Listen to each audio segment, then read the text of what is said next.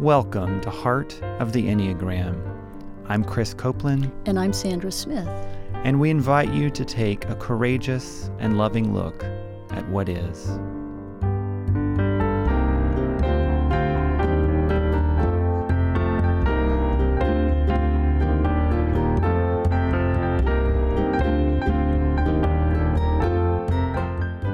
In this episode, we explore Type 8. Trust is incredibly hard. And I rarely will trust people unless I've seen their vulnerability first. That is my default setting.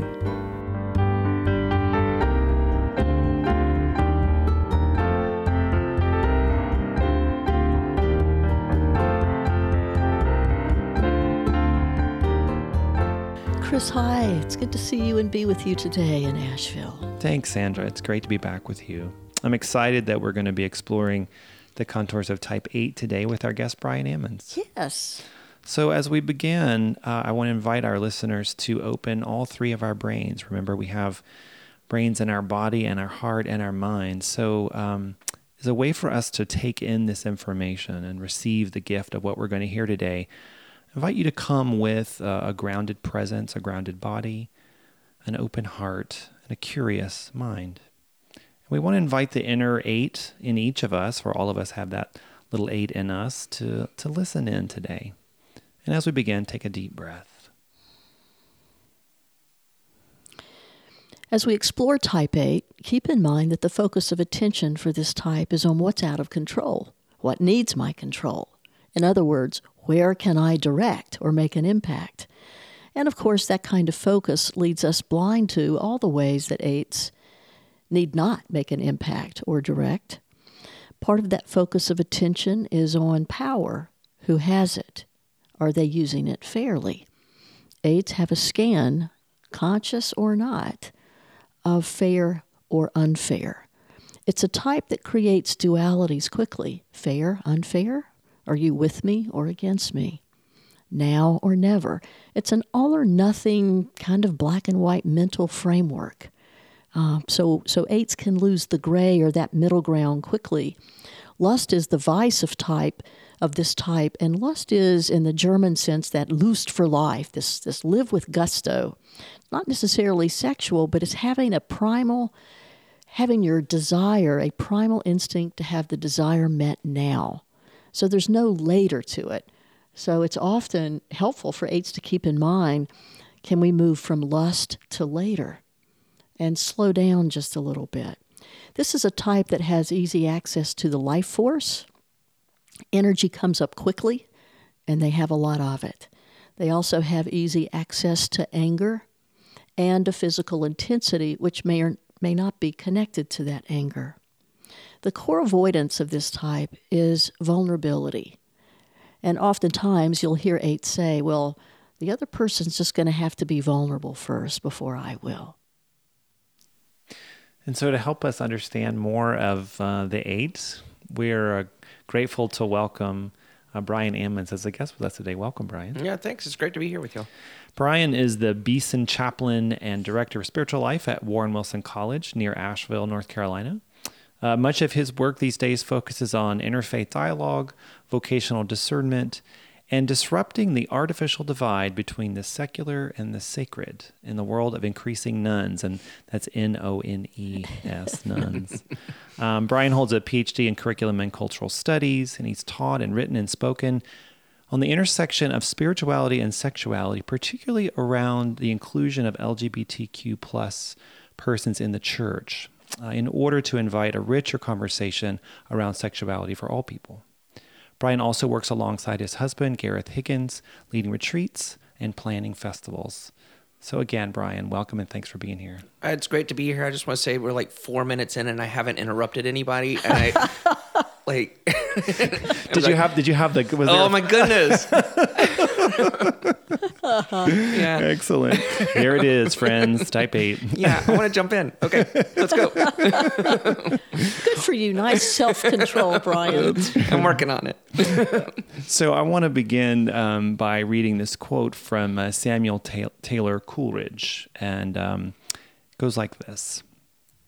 When you make the truth too definite, you make it too small. So Brian, anything in that resonates with you as you kind of inhabit these patterns of type 8? I know that I'm really driven by a strong sense and search for truth, but I also have a strong distrust for anybody trying to lock that down. Mm-hmm. And as soon as somebody tries to put boxes around or barriers around a truth, then my immediate reaction is to try and push up against the barriers. So I actually I like having strong containers, both in communities and ideas. I like having boundaries that are clear, but I also, as soon as I've got a boundary, then push against it. Mm-hmm. And I think that's part of the way that I try and figure out what makes sense for me and where truth might lie. What about your own tendency? Is this been true for you to have your own kind of truth, like your own barriers around your own truth? Like you push against others' truths, but what about your own? When you sort of say, boom, here it is. You know what? Well, the thing that comes up for me in that is that I really like it when other people push up against mine. Mm-hmm. So I'm constantly kind of re-examining mine. I mean, it's fair to say it will be awkward to be in this conversation without at some point naming that I have close relationships with both of y'all, so y'all know this about me. So that's true. Thank you for naming that. Yes. So I think I'm constantly kind of going back and revisiting what it is that I think that I hold to be true, and relationships I trust most are people that are going to push up against it and push up against what I've asserted. I tend to, I kick at my own barriers, and I like it when other people kick at them. And that's how I feel like I know that we're still engaged. Relationships that I have a hard time maintaining are people that don't push back. Brian, for me, sometimes I look at the word truth, and truth with a little t would be opinions. And I've got a ton of them as an 8. And so when I can get real certain with my opinion, I lose a greater perspective, of course, but I'm very fast, I don't know about you, to bring forth my opinion. Oh, that's true. There's no doubt. And I tend to be somewhat suspicious of truth with a capital T. Right. So I tend to, there was a point in my life that I think I dismissed the existence of any of that. And I don't know that I'm there anymore, but it's hard for me to get to a place that I will, I tend to shy away from universals, and but I have a whole lot of ideas that I believe, a lot of things I believe very strongly. Right. Little T's. Yeah. Little Lots truths. of little T's. So. Yeah. Yeah.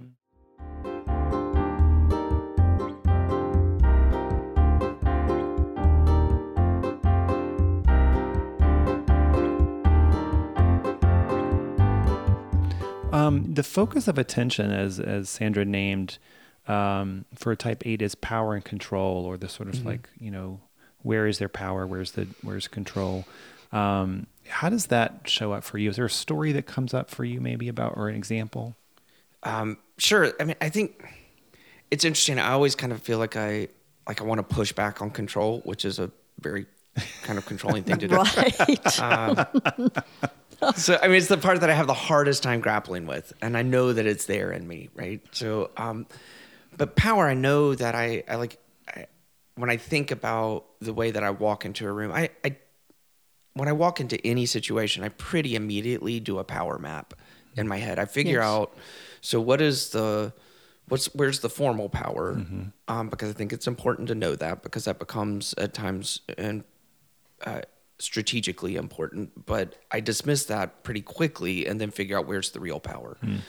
So who is it that thinks that they're in charge and who's actually in charge in any given room? And, my way of navigating that, I mean, it's so instinctual for me. It sounds so much more Machiavellian when I say it out loud, but I align myself with real power. sometimes over against formal power, often sort of working around formal power. I mean, that tends to be the way that I work. And, you know, in social settings as well as in professional settings, that's always kind of been my place. As a result, I'm a really good number two. Mm-hmm. I have tended to have one of two kinds of relationships with supervisors. Either it was a clash, in which case I didn't stick around very long, or I was the confidant and the one that was kind of helping them figure out how do we actually get done what we need to get done. So I've also I mean, I think more vulnerably, I mean, we've talked about this a lot in the past, that I have my way of feeling safe in a space has also often been, I'm either gonna know your little secret or I'm gonna be your little secret. I'm gonna find sort of where the vulnerability is. And when I meet people in power, then that's always part of the way that I navigate that, whether or not I do it intentionally. And I find myself sometimes unconsciously doing that. And sometimes I'm very conscious of it, of recognizing I'm going to know where the vulnerability is. And generally, I'm going to make sure that people that have some power over me also know that I know where their vulnerability is. I'm so scared that my boss is going to be listening to this. I love my boss and we have a great relationship. It is, as I'm saying this, it sounds so much creepier than I mean I do. But there's a truth that is I think knowing that that place where at its darkest and most shadowy form, it's the, you know, I could take you down. Right. And I probably will never push that button or flip that switch. But why is it important that you have the ability to do that? I grew up with a lot of vulnerability. I grew up queer in the South. I'm a survivor of sexual violence. And I think I walked through the world with a strong sense of kind of, never again. Mm-hmm. I also grew up on a children's home campus. My parents worked there, and so I grew up with kids that had been pretty beaten up by the world. Mm-hmm. So I grew up in a space that, I look out for my tribe. I'm intensely loyal, and it's interesting. A lot of folks who know a little bit about the Enneagram, but not a lot, when they first meet me, and even some folks that know quite a bit about the Enneagram, are surprised to hear me say that I lead with an 8, because I think our assumptions and stereotypes about that are these very sort of John Wayne kind of figures, and I'm not that. Right. I am what really shows up. I've got a really strong kind of mama bear instinct. Mm-hmm. Sure. Like, just don't mess with my people. Protection. Yeah. And if you come, you can come after me and I can take it, but don't go after my people. Mm-hmm. And that's always been part of my story. Yeah.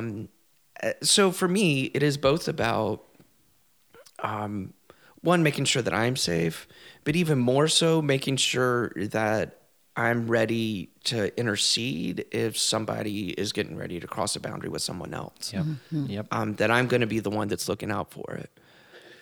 The shadow, again, one of the shadows of that for me is that I've tended to look at the world in terms of people I need to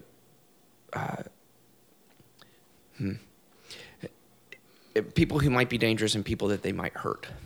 So sort of people that I need to that need to be protected and people that they need to be protected from. Mm-hmm. And so it has been like the growth path for me has been just allowing other people to even show up on my radar, to invest energy in other relationships and people that neither need to be protected or that I need to be looking out for.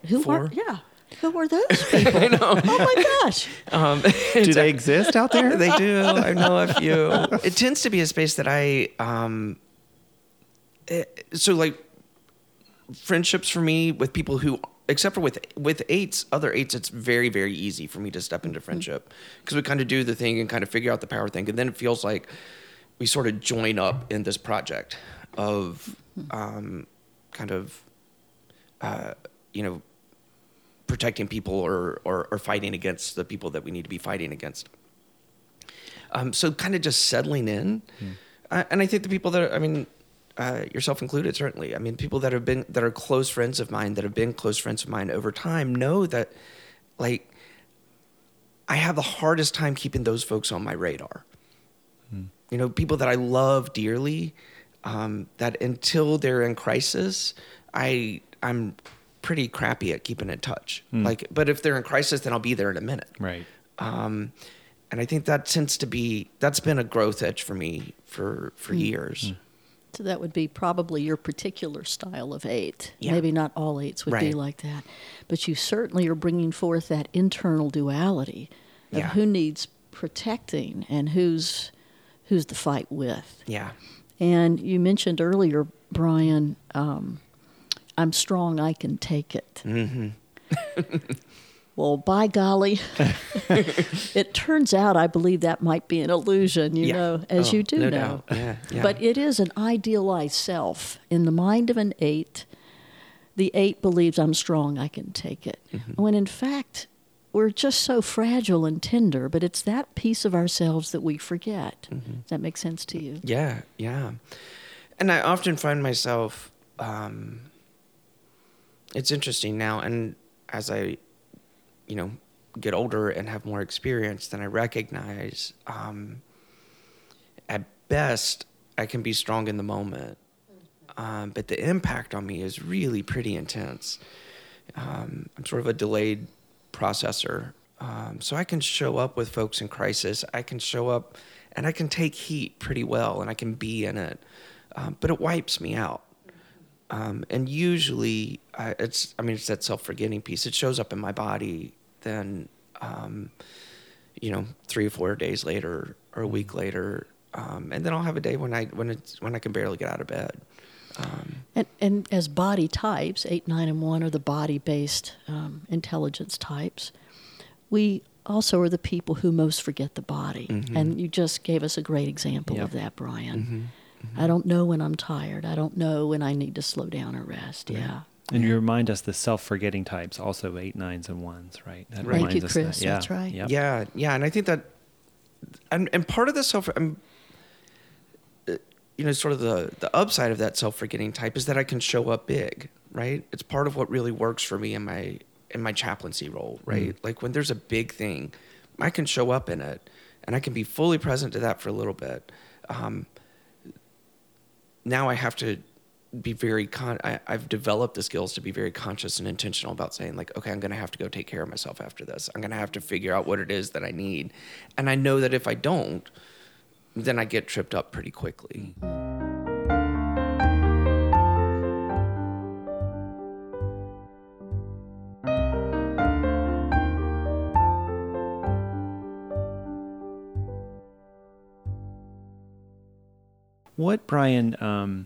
What supports that tenderness, that vulnerability, to show up, for you to be able to access that or be with that part of yourself? I talked about containers earlier, and I think it's a huge deal for me. I mean, whether it's just in a one-on-one relationship or in a work environment or in a team, I'm in a community, a faith community, I need to trust that the container is solid. And I rarely will go to a vulnerable place unless there's somebody else there that I know is holding that boundary. I think honestly, it's part of what is easy about friendships with other 8s, is that I trust pretty quickly, like, you're going to fight for me. If I need somebody, if I go vulnerable, my biggest fear, and some of this is tied up in particular story, but I think some of it may be tied to leading with 8 as well. My biggest fears are that, like, if I need you, you're not going to be there, or you're just going to meet me with your need. Wow. Mm-hmm. Wow. And that if I show up with my need and all I can get is your need in return, then I have a really hard time trusting that environment. So in personal relationships, it's often like, I need you to be able to hold tight, to hold a container safe enough for me to drop. Because as soon as I start to doubt whether or not that's there, then I'm going to retreat. And for me, usually that's going to mean that I'm going to get back into my protector role. And I'm going to shift back into protector. Right. That's right. Are you strong enough to have my back? Yeah. Yeah. The other thing that you just said, which struck me, Brian, is that can you imagine ways by showing up to meet other people's needs in times of crisis that contributes to people only showing up to you with their with their need or vulnerability? Yes, I can imagine that. How we do set it up. I mean, every type does this, right? Each type sets ourselves up for what we most don't want or most, Right. Oh, yeah. And that's kind of an example of like, you're like, I don't want people just to show up with their need. I want them to show up and have my back. But there's a way in which you can contribute to that way of people showing up with you. Yeah, and I've learned that I've got to have places. I mean, for me, this ends up being role identified as well, right? I have to have places where I'm not showing up as chaplain. Right. I've got to have containers in my life, and I've got a couple of those that I'm really intentional about. And it took me a good long while to figure that out. The thing that's coming up, and I'm sure it's coming up in part because I'm talking with you, Chris, that there's the first time that I ever learned about Enneagram stuff at all was sitting with you when we were staffing a summer camp together. Many moons ago. Many moons ago, right? It was the first time I ever heard anything about it. And we sort of, for a while, kept trying to think that I was leading with 7. And I think that's because I've got a playful spirit.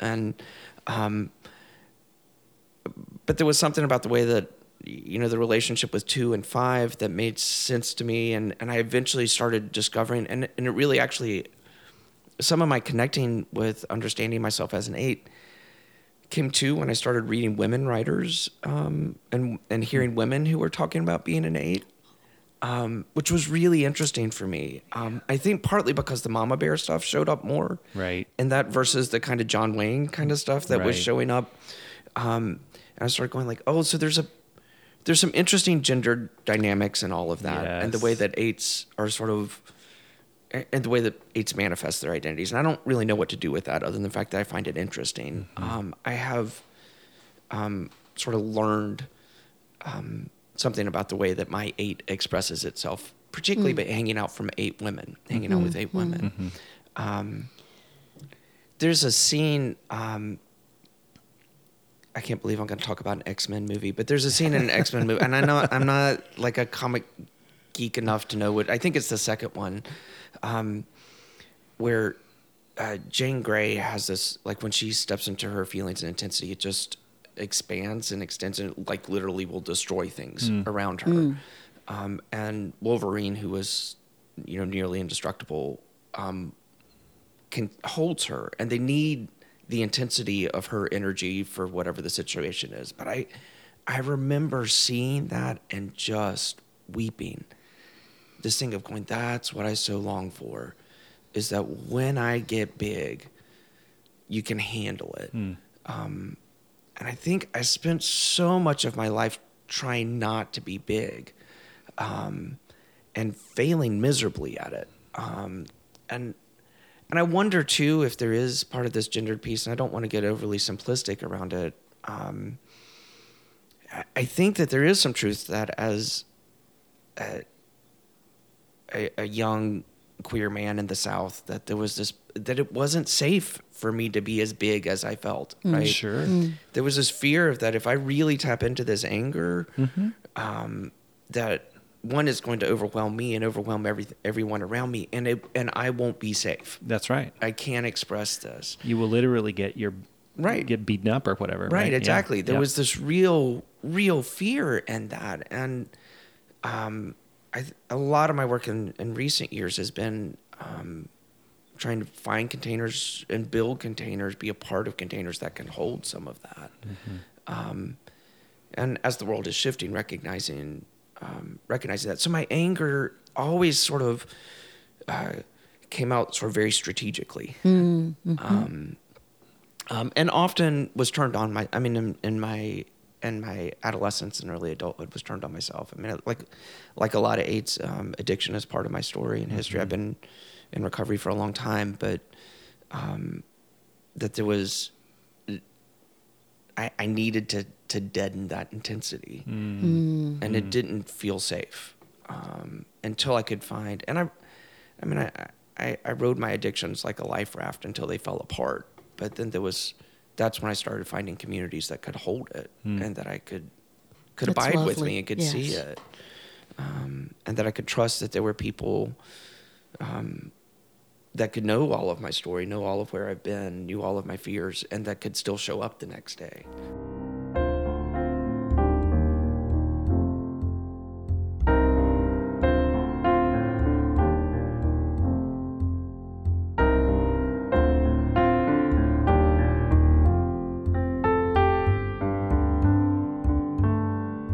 With my very four sponsor, who I think was early sponsor, who was a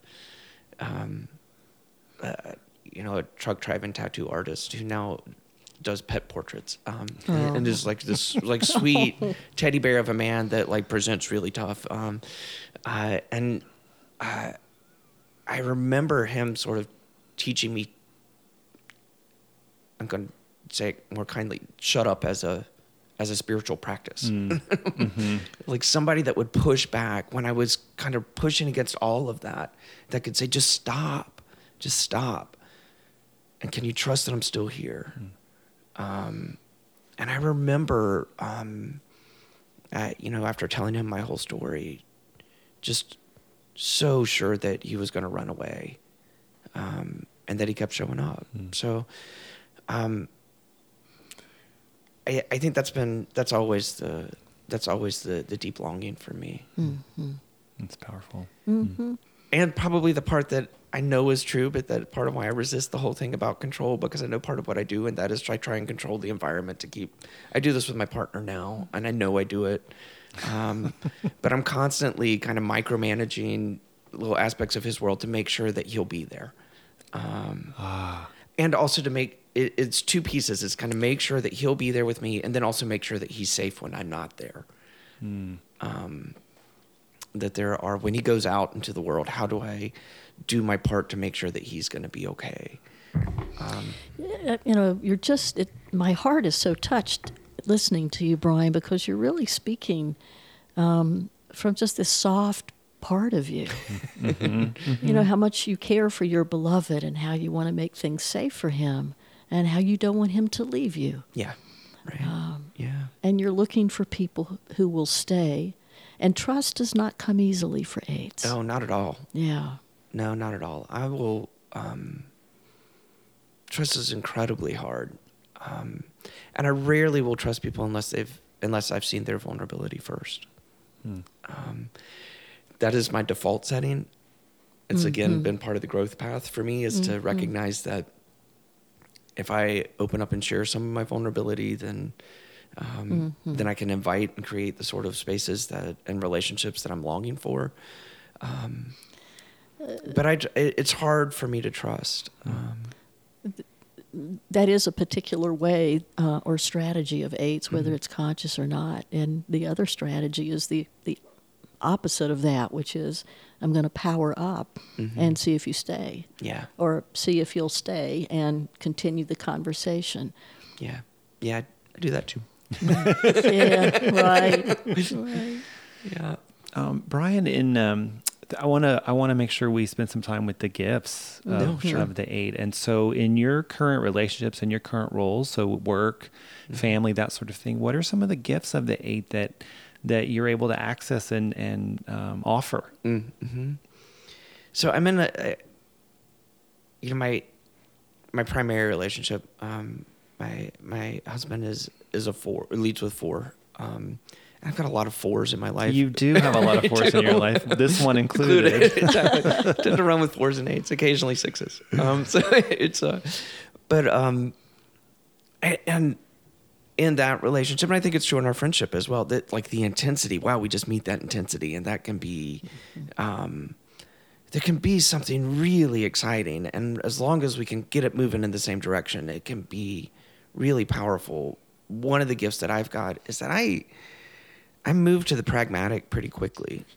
That I'm not and it's interesting because it's not necessarily my skill set. I'm not a great organizer. I have a strong need for there to be organization, that there needs to be a plan, and I think when I think about, my relationship with Gareth, that it's often, Gareth is such a beautiful dreamer and visionary. And, so I think a lot of my role in his life, sometimes annoyingly so, is sort of like, yeah, okay, how are we going to make that happen? Right. And then some of my, as we were developing our patterns, figuring out sort of what are the ones that are sticking and what are the ones that are things that he's dreaming and putting out there. And then we'll see if they find legs or not, which I try and put legs on every single one of them. Oh my. Are you remembering our trip to Ireland? Yes. Well, and I'm also laughing because this is my marriage as well. Oh, okay. which is, I put things, I had to, my husband had to learn not to operationalize every single idea I had. Right. Right. And attach to it and get all like anxious or whatever about it. I was like, hey, I'm just thinking about things. Yeah. Yeah. I also, so that's, I think one of the other gifts is that I lean in when other people lean back. Say more. I think, this is really, this shows up a lot in my professional life right now. I'm the chaplain in a community that is largely folk who don't identify within a religious tradition. Slightly more than half of our students don't identify with any religious tradition at all, and the second large, about 10 or 15%, are other. So it's this sort of what's a chaplain doing here. Is a question that I ask myself a lot early on, and then a couple times a year, there's some point where we find ourselves sitting around the table and something big is going on, and everybody else kind of steps back or looks at me, and I've leaned in. And I don't know exactly what that is. I know that there's a piece of like I can go into tough stuff. I think about the beautiful moments of grace that I've been invited into, and walking with a friend as she's going into the room to see her husband's body after he had just died. And kind of having this awareness of going like, I didn't flinch. Like, why did I not? I recognize that I don't know what that's about, but I know that when there are stuff that a lot of other folk find scary, I'm right there and I'm in it. And I find myself drawn into those places. Maybe it's drawn to the intensity, and maybe it's also a sense of, it taps into that part of me that I want to create safe space for you in this. And I'm really good at holding space for other people to show up with their vulnerability. Yep. I'm great at getting stuff off the ground. I'm not always great at making sure it all comes together once it's off the ground. But I can sit with a group of people that are all in this sort of idea stage, and at the end of it, I'm going like, all right, so what are we doing? Where's the action plan? I need an action plan. So I think in a team, I can be really, that can be super helpful. I think I also really love that, that sense of fairness, that strong sense of fairness, has called me into solidarity to stand with other folk. I've got a long history of being involved in social justice work, and for a number of causes. I mean, I think there's a piece for me that I see some of that sense of fairness of going like, wait, we can't just be fighting. I can't just be fighting for people like me. Right. This always has implications for other communities, and whatever I've experienced, then has kind of opened me up to say, like, what's it mean for me to stand in solidarity? Last question, Brian. At this point in your life, given your type, given that you lead with 8, what do you think is your greatest invitation to grow right now? I mean, it's always tied up in vulnerability and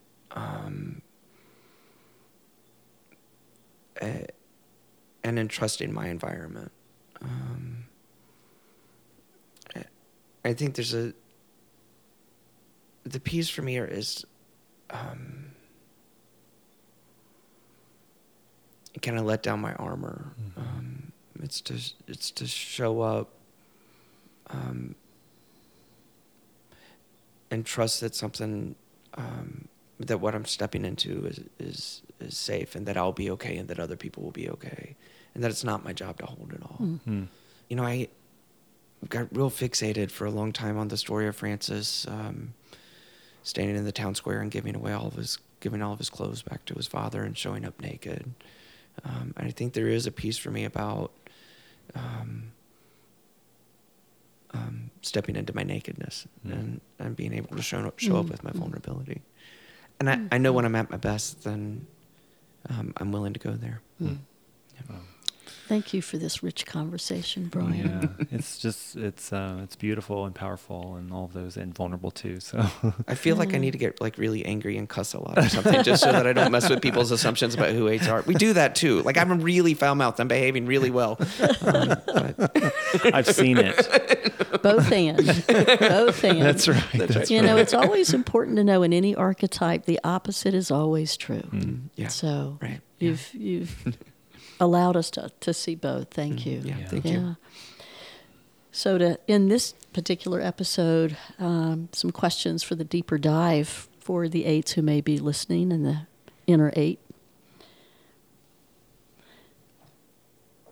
When does certainty most easily get activated in you? The need for certainty. When does that get activated?